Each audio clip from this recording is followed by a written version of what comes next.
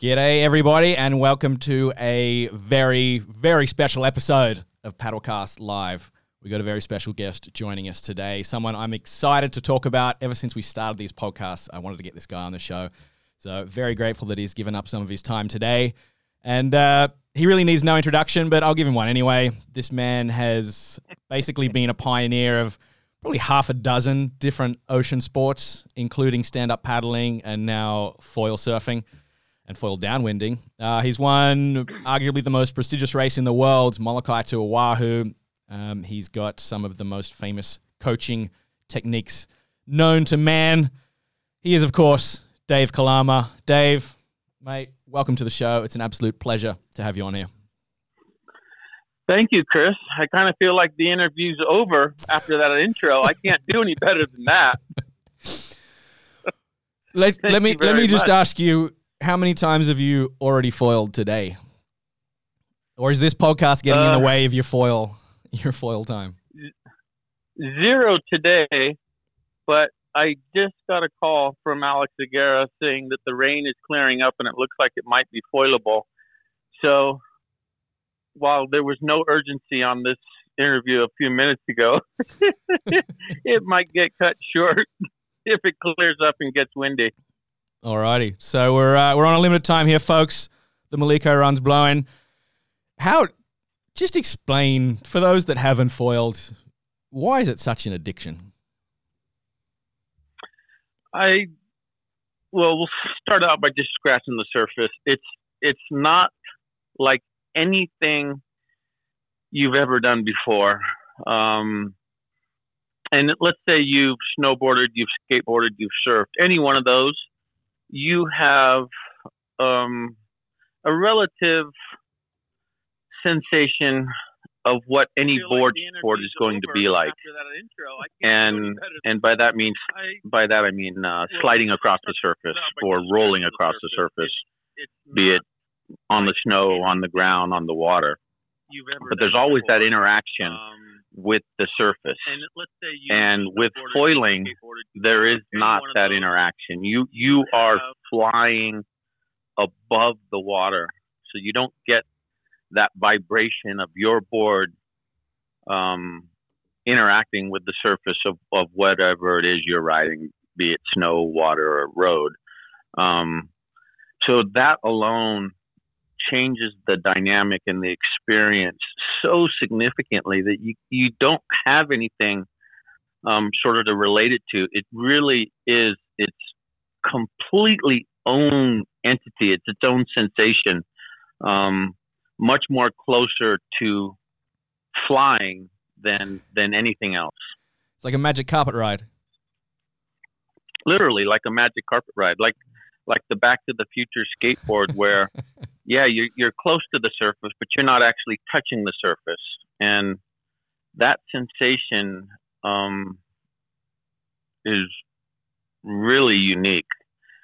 And, it goes without saying that it's also very tricky at first.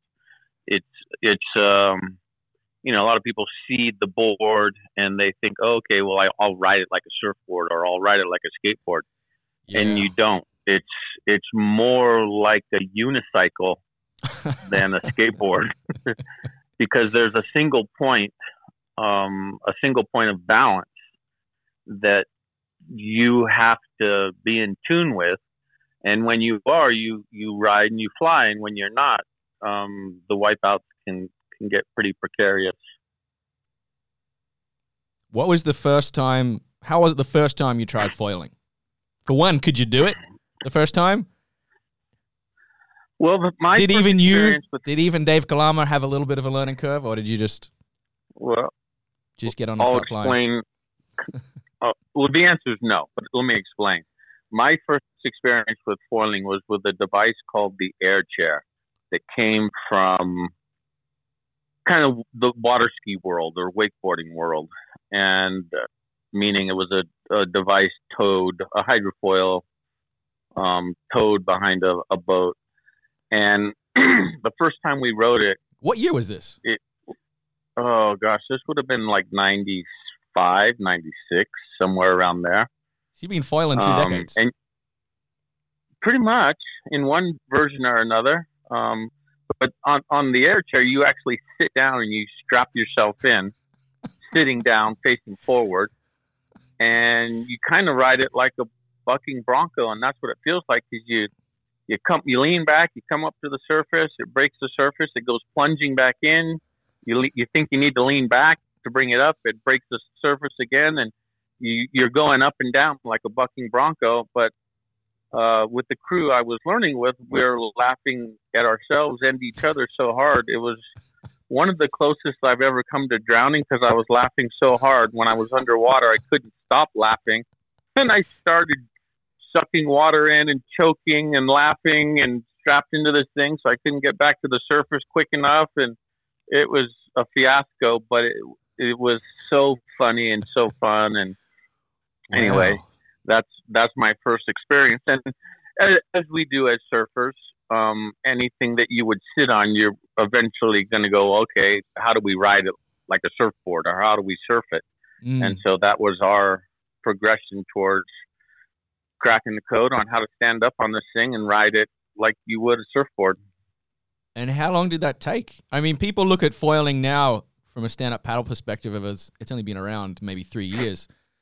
How long have you guys been working on this? Well, since the air chair?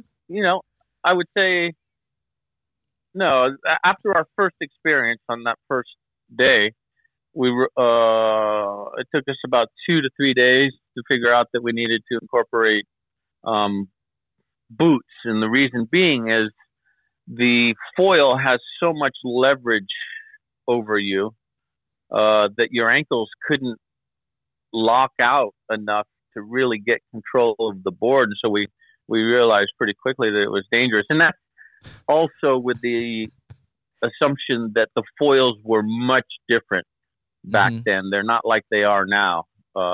Much smaller, much thinner, created much less lift. So you had to go much faster, which made it difficult to try and figure out without the support of your ankles being really stiff and locked out. So we got snowboard boots and bindings that gave us the ankle support. We could then figure out how to ride it.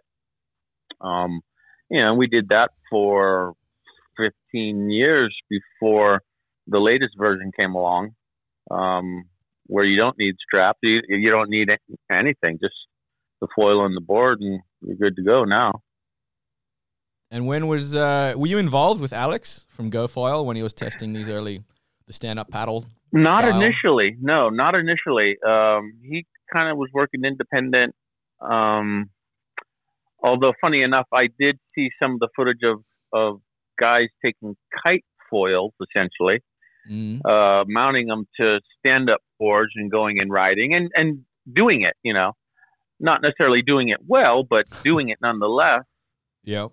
And quite honestly, I was a bit frustrated with what I was seeing, because while they were doing it, they weren't making it look good, at least not compared to the foiling we used to do back in the day, towing with the boots. Yeah. Guys were basically going straight. Nobody was turning, nobody was hitting whitewater. And, I, from experience, know you can hit whitewater, you can do aerials, you can do flips, you can do all kinds of crazy stuff. But they were so far away from that I actually tried to incorporate kind of a funny story, but I haven't told many people, but I'll tell you. Don't tell anybody, all right, Chris? This isn't live. Don't worry. Anyway. Okay. So this is about, 4 months before I got involved with Alex. So I shaped a stand-up foil board that I think was about 8.5 feet, something like that. And so my plan was put the old snowboard boot binding so I could use my boots, grab my old foil, and was thinking, okay, I'm gonna show these guys how to do it and show them what the potential of foiling is. So I build the board, I connect the foil, and then I realized my board is so much bigger than what I used to ride. If it's upside down, I'm not sure I'm going to be able to get myself right and get back to the surface. So I get a couple buddies to paddle out with me the first time I go use this thing. I'm like, okay, I'm gonna tip myself over, and if I can't get back up, grab me and get me back to the surface. So we paddle out, and I go flip myself over, and I'm strapped into the board, and I got my paddle in my hand. And I realized pretty quickly I can get myself back up to the surface. So, and then I realized, well, what if I lose my paddle? Will I still be able to do that? So I axe the paddle, I do it again, and I've got flotation on, so that's helping. And I realized, yeah, I can get myself to the surface. So I'm like, all right, get out of my way, man. I'm going to go catch a wave and do this. And I go catch a wave, and I'm going across the water, and it won't come up, and it won't come up. And I'm like, what the heck? I can't figure it out. So I go try a couple more times, and I just can't get up. And I didn't realize it at the time, but with a little bit of retrospect, basically my foil was too small, and I wasn't going fast enough. I wasn't going anywhere close to the speeds we used to, and my board was 100 pounds heavier than we used to ride. So it was a complete failure. And I went in with my tail between my legs and went, well, that was stupid. This is stupid. The whole thing's stupid, Did you let that dissuade you, or did you jump straight back on? No, it really deterred me. I was like, I'm over it. And then I saw the videos like everybody else of Kai, going down the coast, and went, whoa, that's pretty cool, And so I actually wasn't on board though, just because I saw the videos. I thought it was really cool, but I was like, yeah, didn't get me excited to go do it. Yeah. And then I ran into Kai down in Fiji a little while after I saw those videos, and begrudgingly he convinced me to go tow around on his board that he's been using. And it was much smaller at that point, like a little teeny surfboard with a foil. And I was like, all right, I'll try. And I did, and I actually did okay, without the boots and bindings. I was surprised, but it still wasn't enough to get me over the hump. And then when I ran into Brett Lickle back on Maui, and this is after Alex had started producing some production stuff very early on, but it was now available. Mm-hmm. Again, begrudgingly, Brett Lickle got me to go try his stuff, and I did it. Still wasn't over the hump, but I was more doing it just to, okay, I did it. Are you happy now? And then I ran into him another day down there, or the next day. And again, he was like, come on, you got to do it. And all right, whatever. I jump on, I go do it. Still not over the hump. And on the third day, I'm like, okay, well, I can do this. But I was going straight, the thing still scared me. I was nervous not having my boots on. And I made a little bit of a turn, and that the lights went off or on or whatever. And it's like, whoa, wait a minute. And I went back out, got another wave, did another little turn, and did not get back on my stand-up board for a year after that moment. So that was the switch. Yeah. The switch got flicked. I saw the light, and it was all in. I still cannot believe that I so begrudgingly kind of got into it, but I think my friends Brett and Alex that kind of pushed me to get over that hump. But boy, am I glad I did. What was the progression like? Did you ever think I just saw you posted on Instagram last week. You're doing flat water pump starts. Did you ever think you'd be paddling around? Yeah. Is that Kahului Harbor on flat water pumping? Kahului Harbor, right next to the dock. Yeah. I'm gonna get that up on the screen for those watching this. But flat water pump starts, how hard are they? Well, depends. And did you ever think you could do one? No, I tried. The first time Austin did it, I tried, and I was so so far. I was 100 miles away from being able to do it. Yeah. That I thought, well, it's never possible. And then the boards got smaller and the wings got bigger, and I tried again. And I was still miles and miles away from ever doing it. And I would half-heartedly try every now and then, and it didn't even seem like it was even in the universe I was in. So, never really expected that I would be able to do it. And, the wings have gotten so much better. My boards that I've been working on lately have been helping my cause, and so I thought, you know what, I'm going to try it again. And I think on my third try, I kind of saw the light, or I learned the technique a little bit of what needed to happen. And so on my fourth try, I got up. You saw the video. Actually, there was my fourth try. I got up, and I realized it was possible, and that's when I went and grabbed my phone and had my younger son film me doing it. So you got a pretty big smile on your face at the end of that video. You look pretty stoked. I was so happy with myself that I did it, because I really didn't think that was ever going to be something I could do. And in the scheme of things, it's really not that significant. It at this point will serve no great function for me, other than sort of a mental barrier that I never thought I'd be able to do, and I could do it. So it's kind of cool. But in my day-to-day experience of foiling it, I'm not going to do that and go, oh, that was really fun, because it looks like hard work. Brings me right up to the brink of having a heart attack in order to do it. Do you think that'll ever become a thing? Flat water pump racing? Yes, I do. I honestly do. You tell me the other day they did one in... Didn't Tomo do one in Japan? Tomo did one in Japan. Tomo's actually listening on the live stream right now. Shout out to Tomo. Oh, yeah? The Japanese foil pioneer. Those guys did a flat water foil race? They did a flat water foil race. He posted it on Instagram. I think it was on Lake Biwa, maybe.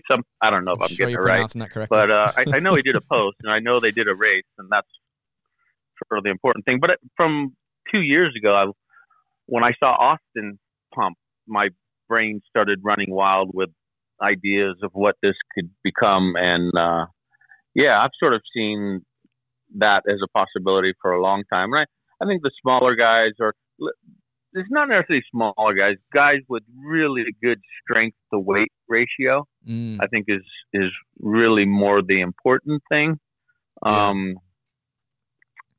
That don't have any trouble paddling and pumping up onto the foil and pumping around, for sure. Well, I mean, Tomo proved it already, that you can have a flat water pumping race. And as more people get into it and the foils get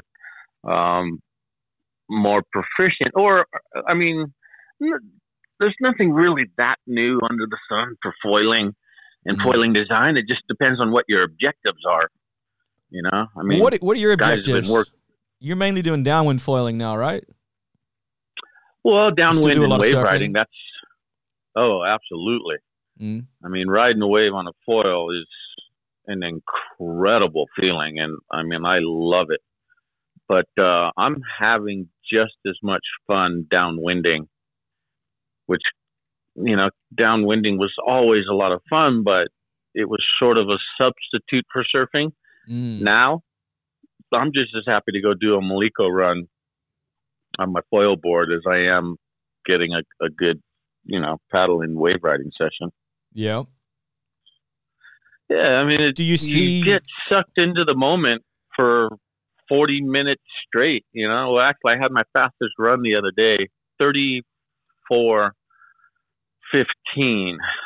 And the harbor? Prior to that, my fastest run was 36:05. So that's Maliko to Kahului? Yes, that's kind of the downwind corner of Maliko, just outside the entrance to the entrance of Kahului Harbor. And what were and guys? at 34:15, I think that's getting close. I'm not going to say it's the fastest because I know Kai's had a really fast one. I want to say it was around 34. I don't know exactly what it was though. Do you remember your best time on an unlimited to the harbor entrance? On an unlimited, an 18-footer? It's in the 54 minute zone, and on my one man, 52 minute. And I want to say the fastest that I know of on a one man might even be as low as 48 minutes on, just a smoking crazy day. So for you, it's more than 50% faster from an 18-footer down to a 5-footer. Yeah, it's almost half the time, a little bit more. What's the? Yeah, that's the extreme. That's like my fastest. I'd say my average is probably going to be more like 36 to 30. Yeah, say 36, 37. But you know what? And this is a really interesting thing that kind of fascinates even me. Is I'm almost having more fun not trying to go as fast as I can, because when you go in as fast as you can, especially when I'm trying to, when I think speed, I think my record, and when I think my record, I'm going to go as hard as I can and try and break my record, which means you aren't really taking the time to enjoy the ride, and because you've got to be attacking constantly, and you're looking just for the next bump to keep you moving and keep your average up. And while it's fun to kind of look at your top speed really doesn't matter much. It's your average speed that is going to dictate what your ultimate time is. And so you're always just trying to keep that average way up. And by the way, so 34:15 is about it's over 16, or it's right about 16 miles an hour average. Wow. For that distance. So but anyway, 25K an hour average. Yeah. So the point being that you are in such attack mode and you're at such a level of fatigue that you don't really have an opportunity to truly enjoy it until you get to the harbor and you can kind of relax. But what I've been doing that's been kind of fun is making a little game out of it for myself. Once I get up on foil, I put my paddle in one hand and go, okay, let me see if I can make the whole run without paddling. And so now it becomes about connecting the dots, staying up, which sets you in a completely different mindset where you enjoy the ride and you look to make connection points and you kind of start to flow a lot more. And when you get in that sort of flow state, boy, you get out of your own way and your mind, you're just in the moment, because you have to be so there and so present to ride a foil board that it's really, really fun. Really enjoying it. Sounds very zen. This is getting almost it kind of is spiritual and philosophical here, Dave. Do you see visions when you're out there on the Maliko run? I don't see visions, but there's times like to even bring you in onto my board for one experience I had just a couple of weeks ago. So 5 Summer Stories is an old surf movie, and that surf movie, the main soundtrack was done by a band called Honk. And I have a bunch of Honk songs on my playlist when I'm doing a Maliko. And one comes on, I'm riding my foil board, and it just brings me right back to being this little teeny Grom. And in my mind, I'm like, how could I ever have imagined that however many years later, I'd be riding the ocean, literally riding the ocean, deep blue ocean, listening to my favorite soundtrack to my favorite surf movie. And it was like, it brought me right back to being this little kid and the amazement of surfing. And it was almost spiritual, but more so, it was just pure joy, just pure joy. So there's something about foiling. I've played around with foiling a bit the last couple of months, and I've kind of had the same feeling. It's almost like it takes you back to being a kid when you learn how to surf again. For starters, you're literally learning again because it's humbling the first time you do it. And after that, it's that joy that pure joy that you're talking about. It really comes back. If you haven't foiled, the only thing that I can think of that comes close to describing not so much the sensation of riding, but the feeling and the fun of it is when you're a kid and you learn how to ride a bike, right? So you jump on a bike, you take a few diggers, and you get intimidated, and you're wondering if this is even possible, and is this fun? And, and all of a sudden you're doing it, and you're rolling along, and you're not falling, and you're steering the bike, and you're like, I'm doing it. And this sense of freedom comes over because now I can go faster than I can run, and the horizon is, not the limit anymore, or the end of the block isn't the limit. And it's like, wow, this is amazing, right? Well, that's the adult version. Foiling is the adult version of that. I think that's a really good word, freedom. That's a good way to describe it. It's a very liberating experience. Yeah. So what was? But you earn it. You don't just show up and go foiling. You have to earn it. Well, you've had we got a shout out from Jake in the comments. How old are you, Dave? I think you're making a few of the young boys feel a little guilty with these flat water pump starts. It's nothing they can't do. Trust me. But I'm 55. Jesus, you've been doing this you started as a professional windsurfer, right? Or your first ocean career was as a windsurfer. Is that correct? Yes, that's you correct. You posted a classic shot up here on Instagram. I'm going to get up on the screen the other day. That layback. Yeah, that layback. Yeah, 80s style. I mean, at that time, during the middle of my windsurf career, I was literally probably surfing as much as I was ever windsurfing. And I found that the more I surfed, the better my windsurfing got. And the more I windsurfed, the better my surfing got. So I really did both of them a lot to help propel my windsurf skills and techniques forward as quickly as I could. When you weren't born in Hawaii, right? You got Hawaiian. No, born in California. But is your family Hawaiian? Yeah, so my father's pure Hawaiian. So that connects me to Hawaii, and I have a lot of family or ohana throughout the islands and all over sort of the western United States. But yeah, so my father was my connection point to Hawaii and the Kalama name. Yeah. But you were born in California and you grew up skiing. Is that right? Well, I was born just down the street from Quick Blade headquarters at Hoag Hospital, less than a mile away from Quick Costa Blade. Mesa. And shout out to Jimmy. Yep, Costa Mesa, California. I've driven past that hospital. Right next to Newport Beach. So, my youth was in that vicinity, and then I ended up going to high school in Mammoth, so that got me into skiing, and then tried really hard to be a ski racer. Yeah. As I was finishing up high school, and I took a year off from school and worked up at Snowbird in Utah and trained and worked on the race department. Then I went back to school that had a good racing program and joined up all the guys I raced with in high school. And to sort of bypass over that quickly, basically it didn't work out.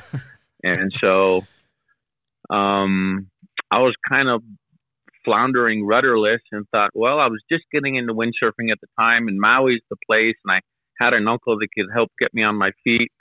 I'm just going to go regroup over there, figure out what's next, and I'll go from there. But yeah, plan B ended up becoming plan A once I sort of started getting into windsurfing and falling in love with it, and it worked out. Yeah, right. And what was you competed professionally windsurfing? Yeah. I probably at the peak of the sport if it was in the 80s. Yeah, I moved here in July 2nd of 85, and worked my way up into the top ranks within a couple of years, and won every major wave sailing event at Ho'okipa at one time or another, and even to the point of beating Robbie Nash in his heyday in a final at Ho'okipa, which, and ended up winning a car and some cash. And I think it's still the richest wave prize sailing event or whatever to this point. So it was I was right in the mix. That's a good one for the resume. Beating Robbie on Maui. Yeah. I mean, and while a lot of people know Robbie as Nash, the company and kiter guy, there was a time where, he was the Michael Jordan of windsurfing, or the Elvis Presley, or however you want to refer to him, but he was the guy. Yeah. And so to beat Robbie when he was in the middle of his reign, at least it meant something to me. Yeah. And what happened to windsurfing? Oh, mountain biking, kiting, and the reliability on really specific conditions really started to limit windsurfing's accessibility. And the sport, quite honestly, got so focused on the high end that it lost the focus on the entry level. And so a large group of people moved up through all the different phases of windsurfing, and there wasn't enough people to replace that initial wave. And it slowly started to phase out after, a good 20-year run, let's say, maybe not even that much. It lost its base? And kind of did. It kind of did. And that's when things you could rely on, mountain biking, kiting, more was the final nail in the coffin. It didn't really initiate the demise of windsurfing. I think just having these really large events with a lot of money involved and not having an event because the wind didn't show, sort of probably started to compromise potential sponsors' interest, because they didn't know it became too much of a risk to invest the marketing dollars into something you couldn't be sure was going to happen, There's some interesting parallels in a lot of ways with stand-up paddling. We talk these days about having lost the connection with the base and trying to get back to the grassroots. You've been around since day one of SUP, and you did some of the biggest races. You won Molokai in 2010, I believe. What's changed in your eyes over the past 10, 15 years? In regards to stand-up? Stand-up paddling. And why we're... It seemed it hasn't done the wind. It didn't peak like windsurfing, and it hasn't dropped off like windsurfing, but it's definitely been a bit of a roller coaster. Yeah, I think part of what made it grow was the simplicity and the pureness of just getting on the water and cruising around, and with the right equipment, it was really accessible, a very low sort of boundary of entry. And so anybody could do it. Most people that have been in the sport since the beginning remember the old 12-foot Laird board. Yeah. It made it doable. And so, you didn't have to be a super athlete or have incredible balance to get out on the water, and just that pureness of sliding across the water, looking around at the scenery, a totally different perspective than anybody had experienced at that time, meaning not sitting down or not lying down on a board. So literally your eyeballs are much higher up off the water, which increases your visibility down into the water and out towards the horizon. So that difference of perspective, I think, had something to do with, the experience of it and it being different enough than canoe paddling or prone paddleboarding at the time. And so it was fun. It was just easy to go out and have fun, and it was simple, and you didn't have to learn some special technique to just do it. Now, I can get into the woods on technique, but if you can put the paddle in the water, pull on it, you will move forward.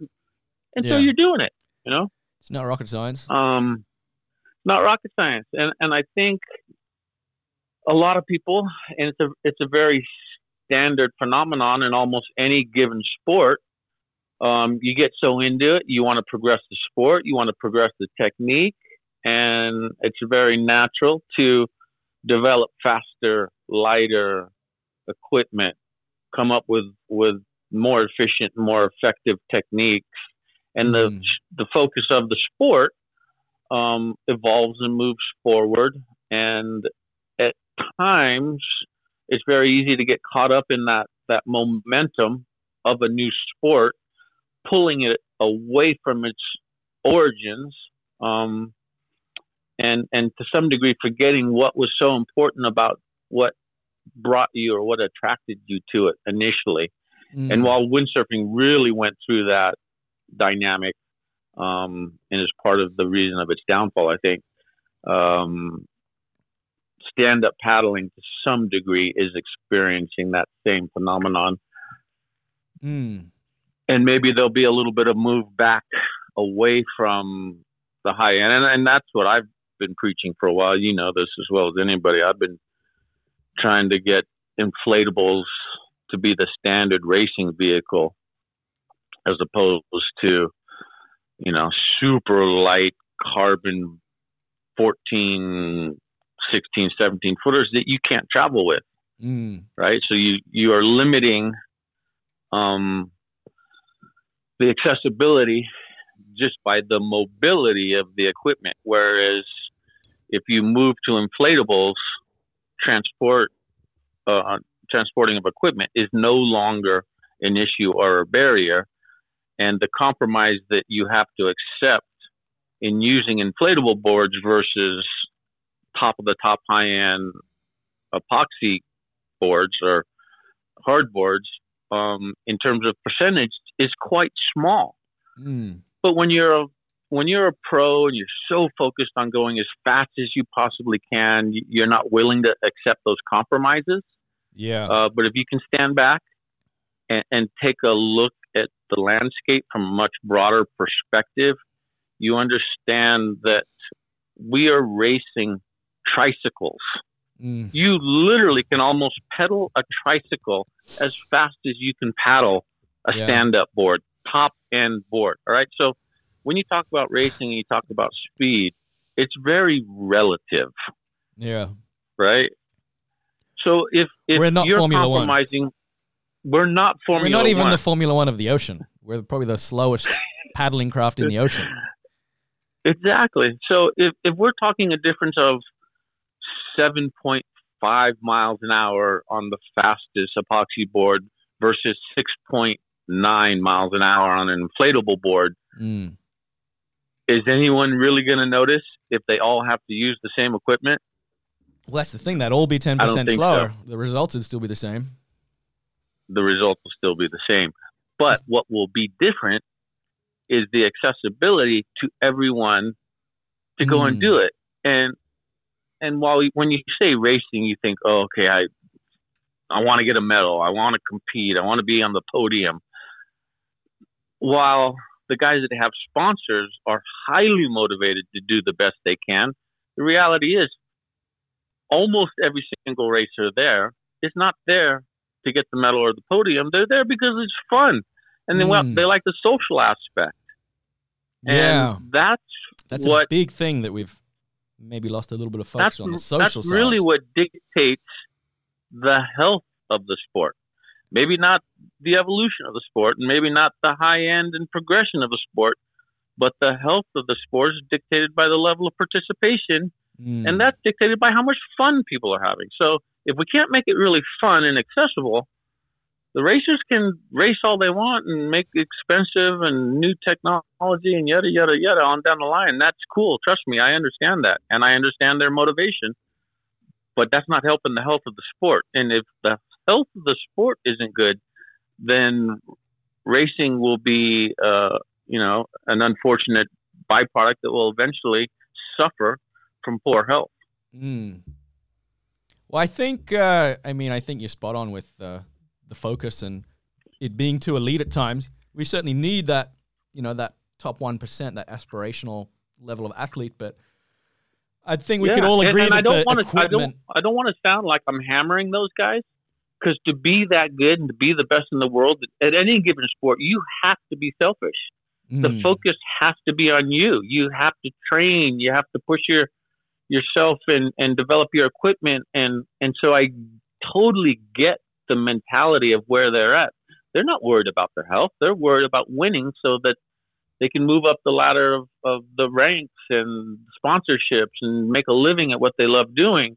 And so I don't fault them for their mindset or what their objectives are. It has to be that way in order to be successful. But is it a short-term success?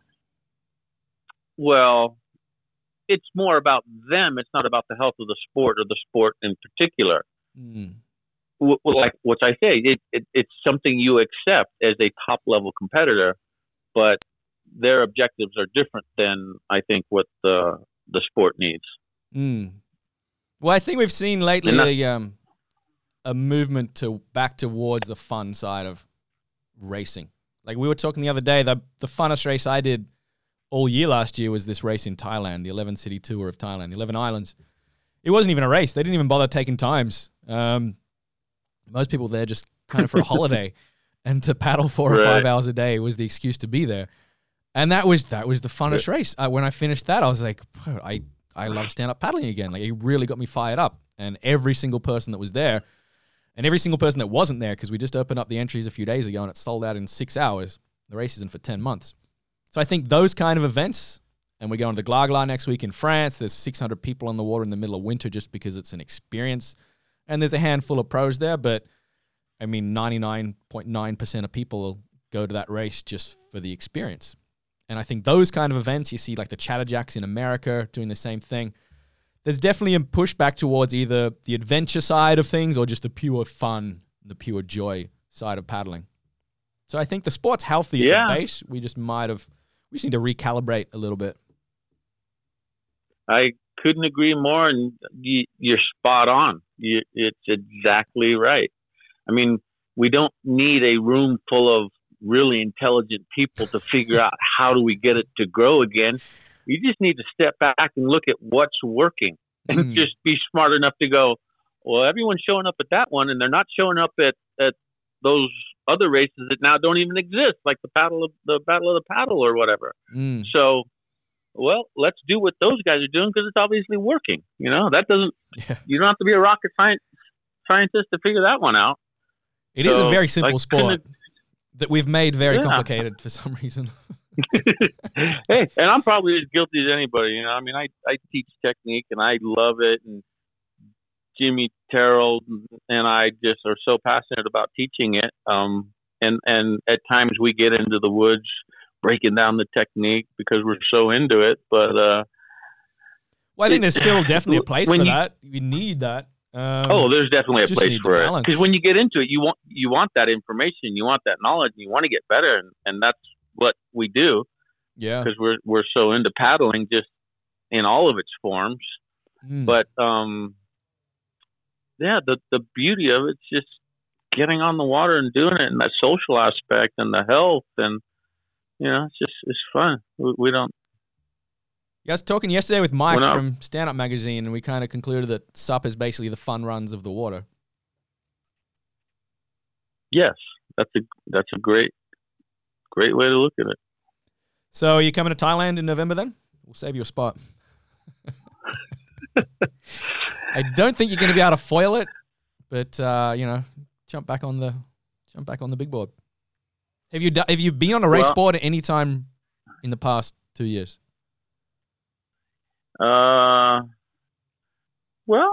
Define race board.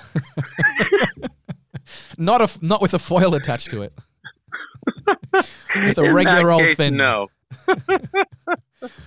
Would you ever make No, but my current race board is going quite well. So What's your thoughts on foil racing? I know we had a little philosophical discussion the other day, but if you can just repeat a little bit of what we talked about.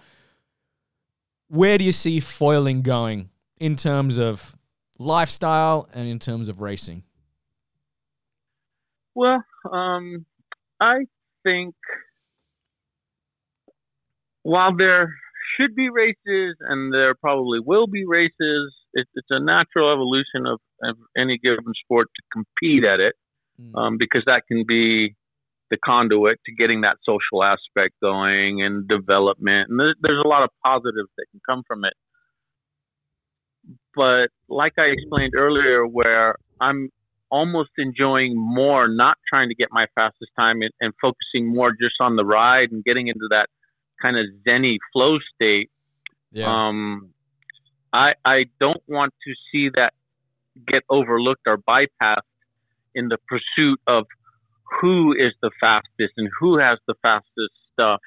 Because it's such a fun sport just to do. And for sure, let's have channel races. Going from Maui to Molokai is the ultimate downwind run.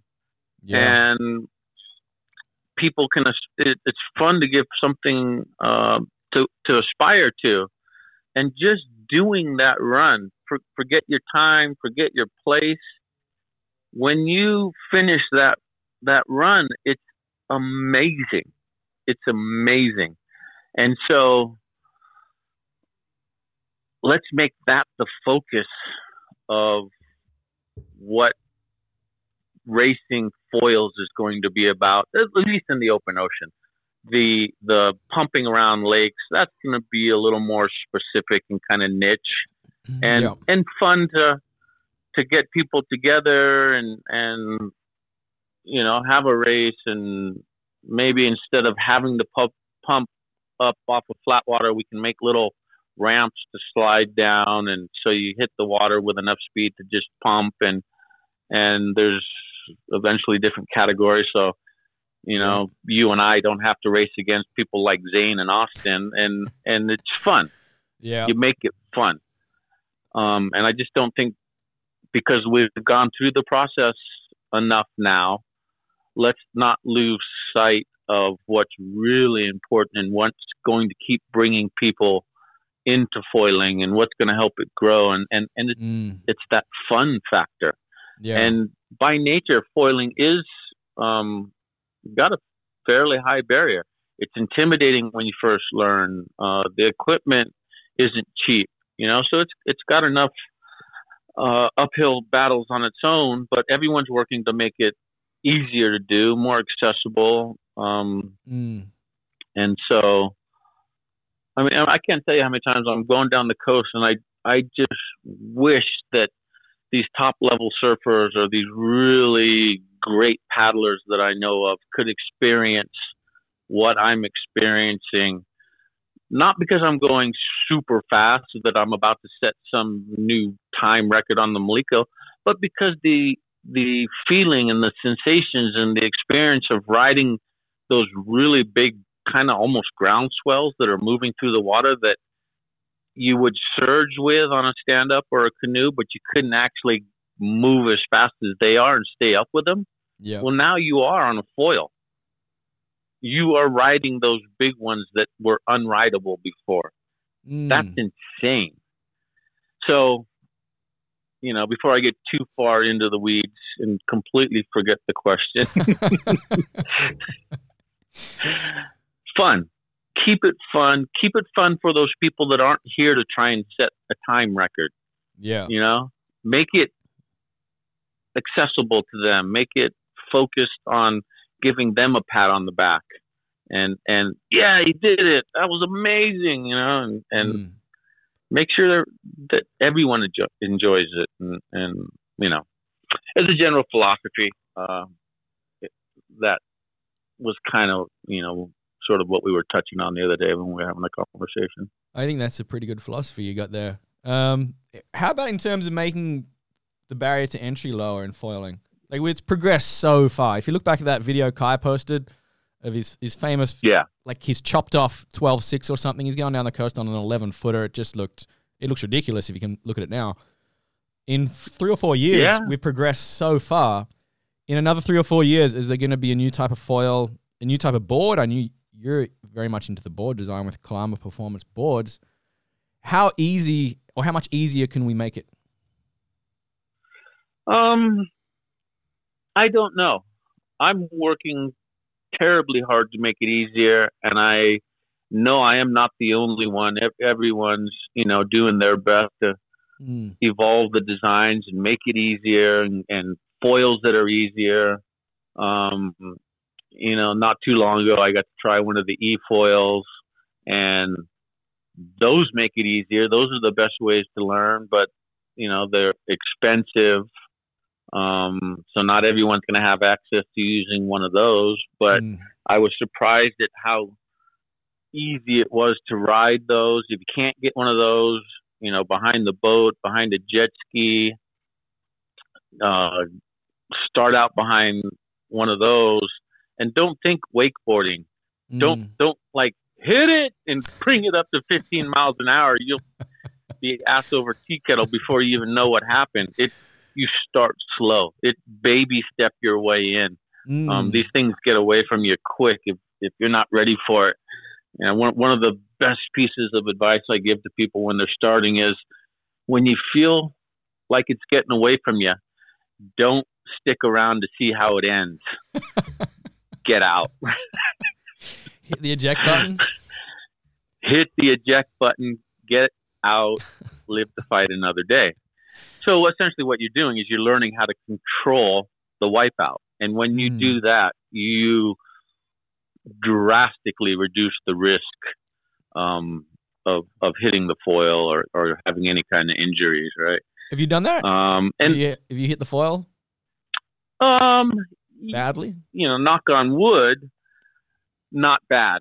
But I have almost a disproportionate amount of respect and fear of that foil, because I know how quickly it can get away from you. So I operate pretty conservatively, even though you might see images that seem aggressive. Trust me, I have a very well thought out exit strategy before I try anything, and I probably practiced my exit strategy before I'll try something, just so that when I get to that point where things are out of control, I know how to get myself away from the situation as safely as possible. Where some of these kids, namely my son, I wonder sometimes if he knows how dangerous it is, because the way he rides, he doesn't seem to have any fear of what's going on. What's Austin up to these days? Is he still 100% on the foil? Because he's probably been the most, like, Austin, Kai, Zane, these guys, they've been pushing it more than anyone. Yeah. No, he's not 100% on the foil. He's 100% into surfing. And, to me, it's obvious he's much better at foiling than he is at anything else. But and I'm happy about it. He loves surfing. Yep. And so he spends a lot of time on his shortboard or a soft top, or basically whatever he can get his hands on, which is what he should be doing at this point. Just expanding his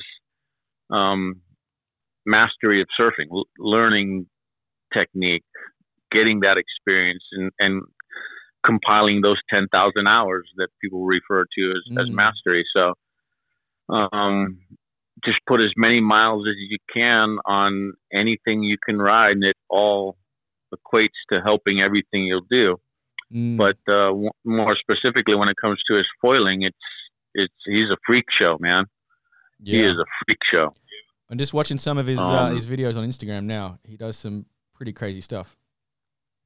Yeah, and I, unfortunately, I see some of the aerial stuff, and I'm not easily impressed or overwhelmed with some of the air stuff, even though it's incredible. Don't get me wrong. We did a lot of air stuff back in the toe foiling days, so I've seen some pretty crazy stuff. Now, of course, we were connected with the boots and the whole thing, but the movements are similar. Doing flips, doing twists. I've seen much bigger versions of that back when we were connected. So I'm not easily impressed with that stuff. But what blows me away, Chris, absolutely astounds me, is the turns that he's figured out how to make on a foil board. I honestly thought he's breaking the law somehow. Some kind of universal scientific law. He's broken physics. He's breaking it. Yeah. He's broken physics. You shouldn't be able to do that with a foil. Yep. And that's what astounds me and impresses me. And I just, it's like, it doesn't add up. I'm trying to figure out how he's doing it, you know, and I'll be out one day kind of on my own trying to figure some of this stuff out. I'll be like halfway through my bottom turn. All right, snap off the top like Austin does. I almost start laughing to myself in the middle of a ride because it just, I'm like, oh, my son's my inspiration now, which is really a cool thing, but it's funny too at the same time. And yeah. Anyway, yeah. So he is my inspiration because the turns he does, it's amazing. And now I'm just looking through his Instagram. He's getting on the wing surfer by the looks of it. Yeah, that's another thing. Is everyone on Maui getting into the wing? Yeah. Is that the new craze? It kind of is the new craze. It allows you a really good opportunity to figure out how to foil. Like I've talked to people, that's how they learn how to foil, was on the wing. Yeah, right. Which is really impressive to me. Because I mean, that's learning to ride a unicycle, juggle, and pat your belly at the same time. Have you done it? Have you tried the wing? Yeah, I'm into it. I'm having a ton of fun with it. When the wind picks up, foiling's not over. Like if it's not enough to really do a good downwinder, but it's enough to blow out the surf, break out the wings, and you're having a ball. Yeah. In fact, some people I know, you know, first they got into riding waves, and then that's all they did. Now they've gotten into winging, and they don't even ride waves anymore. They wait for the wind to come up and go winging. So that's the interesting progression. It seems we've lost a lot of good men and a few good women from sup racing into foiling. Like they're dropping like flies. As soon as they do a downwinder on a foil, it's like, I'm not doing a sup race anymore. It's actually to the point now where I think events have got to be careful that they don't cannibalize themselves by offering a foil division. I look at what Molokai has done, what the Gorge in particular has done, the big race in Western Australia, King of the Cut. They've basically been putting on the foil race because people want to foil, obviously, which is a good thing, but they put it on at the same time as the sup race, and everyone just jumps ship over to the foil race. I think events have got to be careful to separate them if they want to keep the sup aspect. It's a double-edged sword. You can use it in your favor, or, you know, it can cut you, meaning you don't hold the foil race the same time you have the stand-up race, but you can tap into a whole nother community and make the event bigger. So that way the stand-up paddlers can do the foil race the next day or whatever the situation is, but you can potentially get more people to your event if you just structure it such that it's conducive to both and allows the people that do both the opportunity to do the stand-up race or the canoe or whatever it is, and then the next day do the foil race. And so now they're helping and they're, you know, collaborating with each other rather than cannibalizing each other. Yeah. Yeah, I think that's a really good point. I think that should be an unwritten rule for events that you got to separate the foil. Because I know a lot of the guys go to the Gorge and they want to do everything. They want to do both. But if they have to choose, it's a pretty easy choice these days, apparently. Well, for some people, it is. You know, people that are less reliant or dependent, I should say, on sponsorship are more inclined to do what they enjoy. Yeah. And for some people, that's foiling, and other people don't have that freedom to make a decision based purely on their own selfish desires. Yeah. And so I understand, you know, the guys that are sponsored by stand-up companies, they got to go do stand-up. It makes sense. Yeah. But if you structure it in such a way and tap into both those communities and allow people that do them both, you know, they're stoked. The event's more fun. Everyone goes away going, "Oh my God, that was a great event." And I did foiling and stand-up and had a great time, and, you know, more people there. Yeah.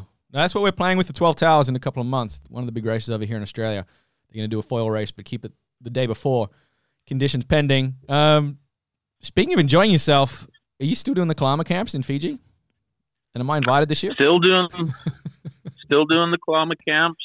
Like everything else, they're evolving, and the island of Namotu is evolving and getting better. And the one constant is the surf and the wind, and all the activities are incredible, but the food is getting better. The accommodations are getting better. Tom and Colin and my storytelling abilities are getting better. It's still really fun, and I'm having a great time sharing what Namotu has to offer, all the technique stuff, the stories, all the experiences we've had, and just that's a really special place. And most of the time they're already booked before we even advertise, so it is hard to get in. But reach out, get your name on the list. Openings do come up, and it's a lot of fun. And I mean, there's a reason we have such a high return rate, because it's a ton of fun, and people don't want to miss out on that. And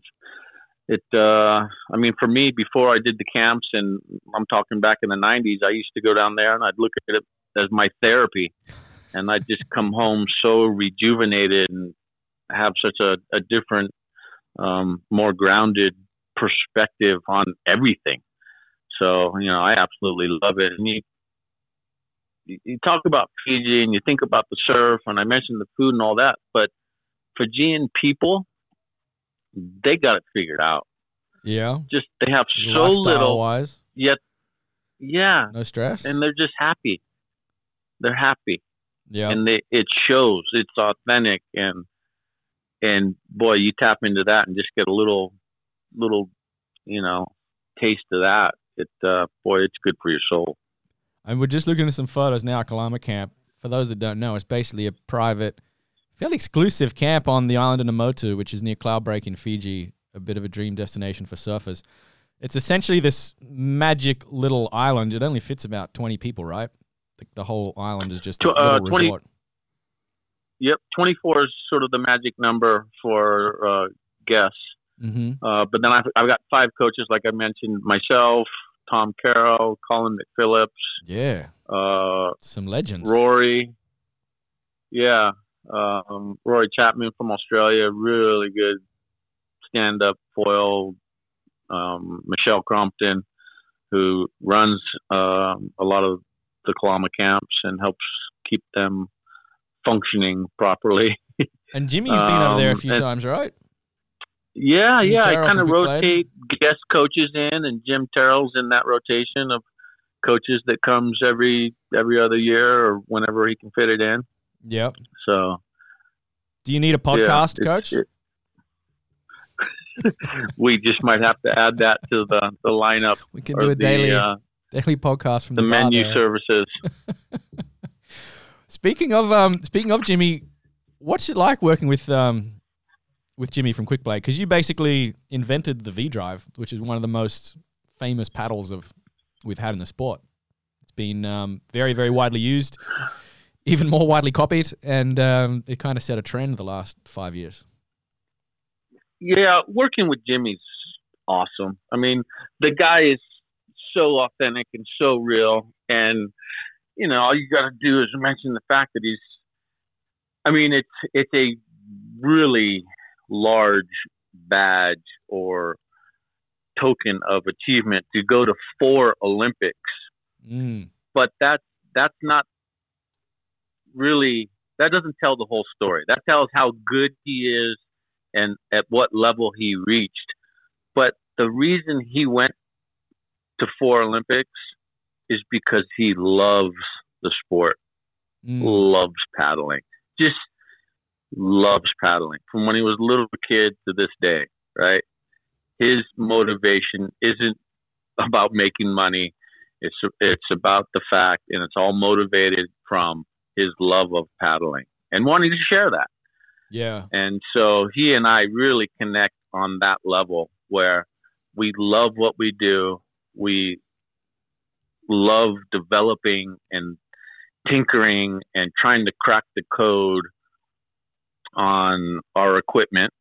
And so we kind of align on so many levels that it's really fun to work with them. And, no ego. You can toss ideas out and we can figure out if that's good or bad or why it would work or why it wouldn't, or better yet, let's try it and forget what we know and see if it works or not. Yeah. And does that extend into you're basically, are you shaping constantly? You're shaping full time with Kalama Performance? Like you're making foil boards? Yeah. I shape custom boards, really try to develop the production side of my business. And really, again, do I need money to pay bills? Just like everybody else. Am I doing it for the money? No, because if I was, I'd probably be considered an idiot because the amount of time I put into it doesn't even come close to, what I could make if I was doing something smart. But, and like if somebody that really knew how to run a business came in and looked at how much money I spend on prototypes, they'd go, dude, you're not running this right. You're a dummy. But I just love tinkering with designs and trying to crack the code on all this stuff. And it really is what motivates me and keeps me, inspired to get up and keep figuring it out and keep getting in the water and trying to make it easier, trying to make it faster, turn better, whatever it is. Yeah. And it's like I'm working really hard to kind of crack the code on prone downwind foiling. And so no paddle. Even if I figure it out, no paddle, just your hands. Even if I figure it out, you know how many people are potentially going to do that? 10. I know there's no market there, but it's such a challenge. I love trying to do it. And sort of like how, it might be a bad analogy, but how the U.S. puts money into the space program to get to the moon. The real goal isn't about getting on the moon. It's all the development that comes from the technology that it will take to get there. And so me trying to work on this thing that really doesn't have a end game to it has taught me so much along the way that it's affecting my other aspects of my designs and wave riding boards and all this other stuff, that alone is worth me continuing to try and figure this out, because I'm learning so much about foiling and hydrodynamics and all the stuff that's going on that is not apparent initially. Are you doing any, how close are you? Have you done prone foiling? Oh, I can do it. It's not easy, and I can't guarantee that I will get up should I go down, but I'm at least at the point where I'm pretty confident. And if I'm a little bit patient, I will get another swell that will propel me enough to get up and going again. And the other thing I got going for me that is a little bit unique is I would say probably about 8 times out of 10, I can do the entire Maliko run without going down. So that lessens my fears of having to deal with it somewhere out in the deep blue. But it's very much a reality that if I do get up on my prone board, somewhere along the line, I'm going to have to be able to get back up should I go down. Are you doing anything with the foil side or just the boards? Like, are you involved with Alex from GoFoil? No, foil size is huge. Like, if I put the biggest foil on that I have, yes, I can do it. It's not even that much of a concern. My goal is to be able to put a smaller foil size on and still be able to get up, so that when I do get up, I can ride really aggressively. So what's how big are the foil? Like, for people that haven't foiled, how big are they? How big and small are they? What's the range, and what's the difference in performance for a big and a small foil? Well, my kind of day-to-day downwind foil is the GL 180 by GoFoil. it has a great low end, and the high end is still awesome. You know, they make a 210 and even a 240 talking square for the inches. Yeah, yeah.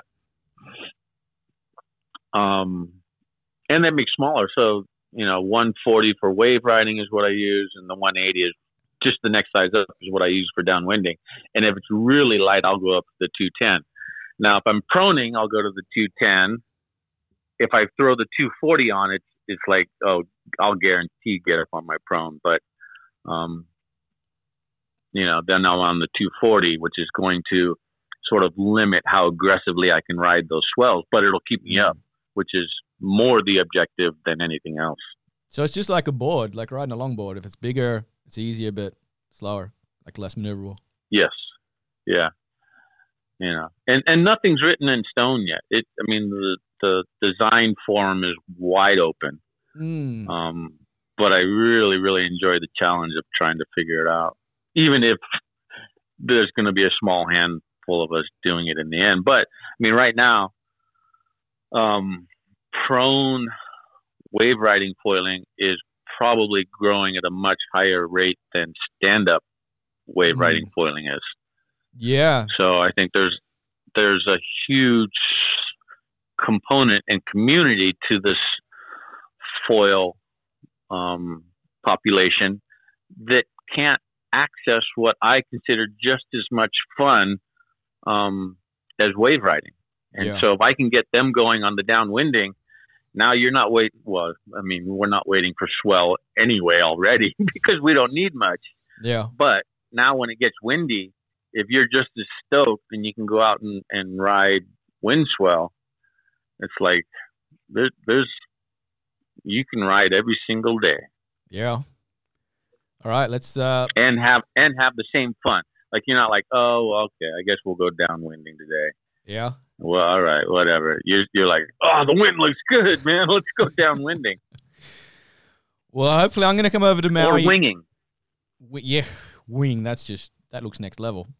Do you need to be a good windsurfer to wing foil? Is that a prerequisite? No. That's one of the things that's great about the winging is it's much easier to learn than windsurfing. It's I think easier than kiting, and kiting's easier than windsurfing. Really? So it's even next level easier. Yeah, it really is. It really helps if you already know how to foil, but you don't need to be a good foiler. Yeah. All right, let's. I'm going to come over in July for downwind month. Let's get out on the wing foil. Well, I tell you what, you come over tomorrow. The whole next week looks like smoking trades, which is kind of out of season in a way. I mean, supposedly right now is our calm season, but the trades have just been fantastic lately. So no worries. So you get surf blown out and the wind smoking. I'm just as happy. Well, we might have to wrap it up then. I'll let you go. Get back out in the water. We'll pencil in Maui, and then we'll definitely pencil in Fiji in November. Save me a spot for the podcast. Sounds good, Chris. Well, good Dave, talking with you.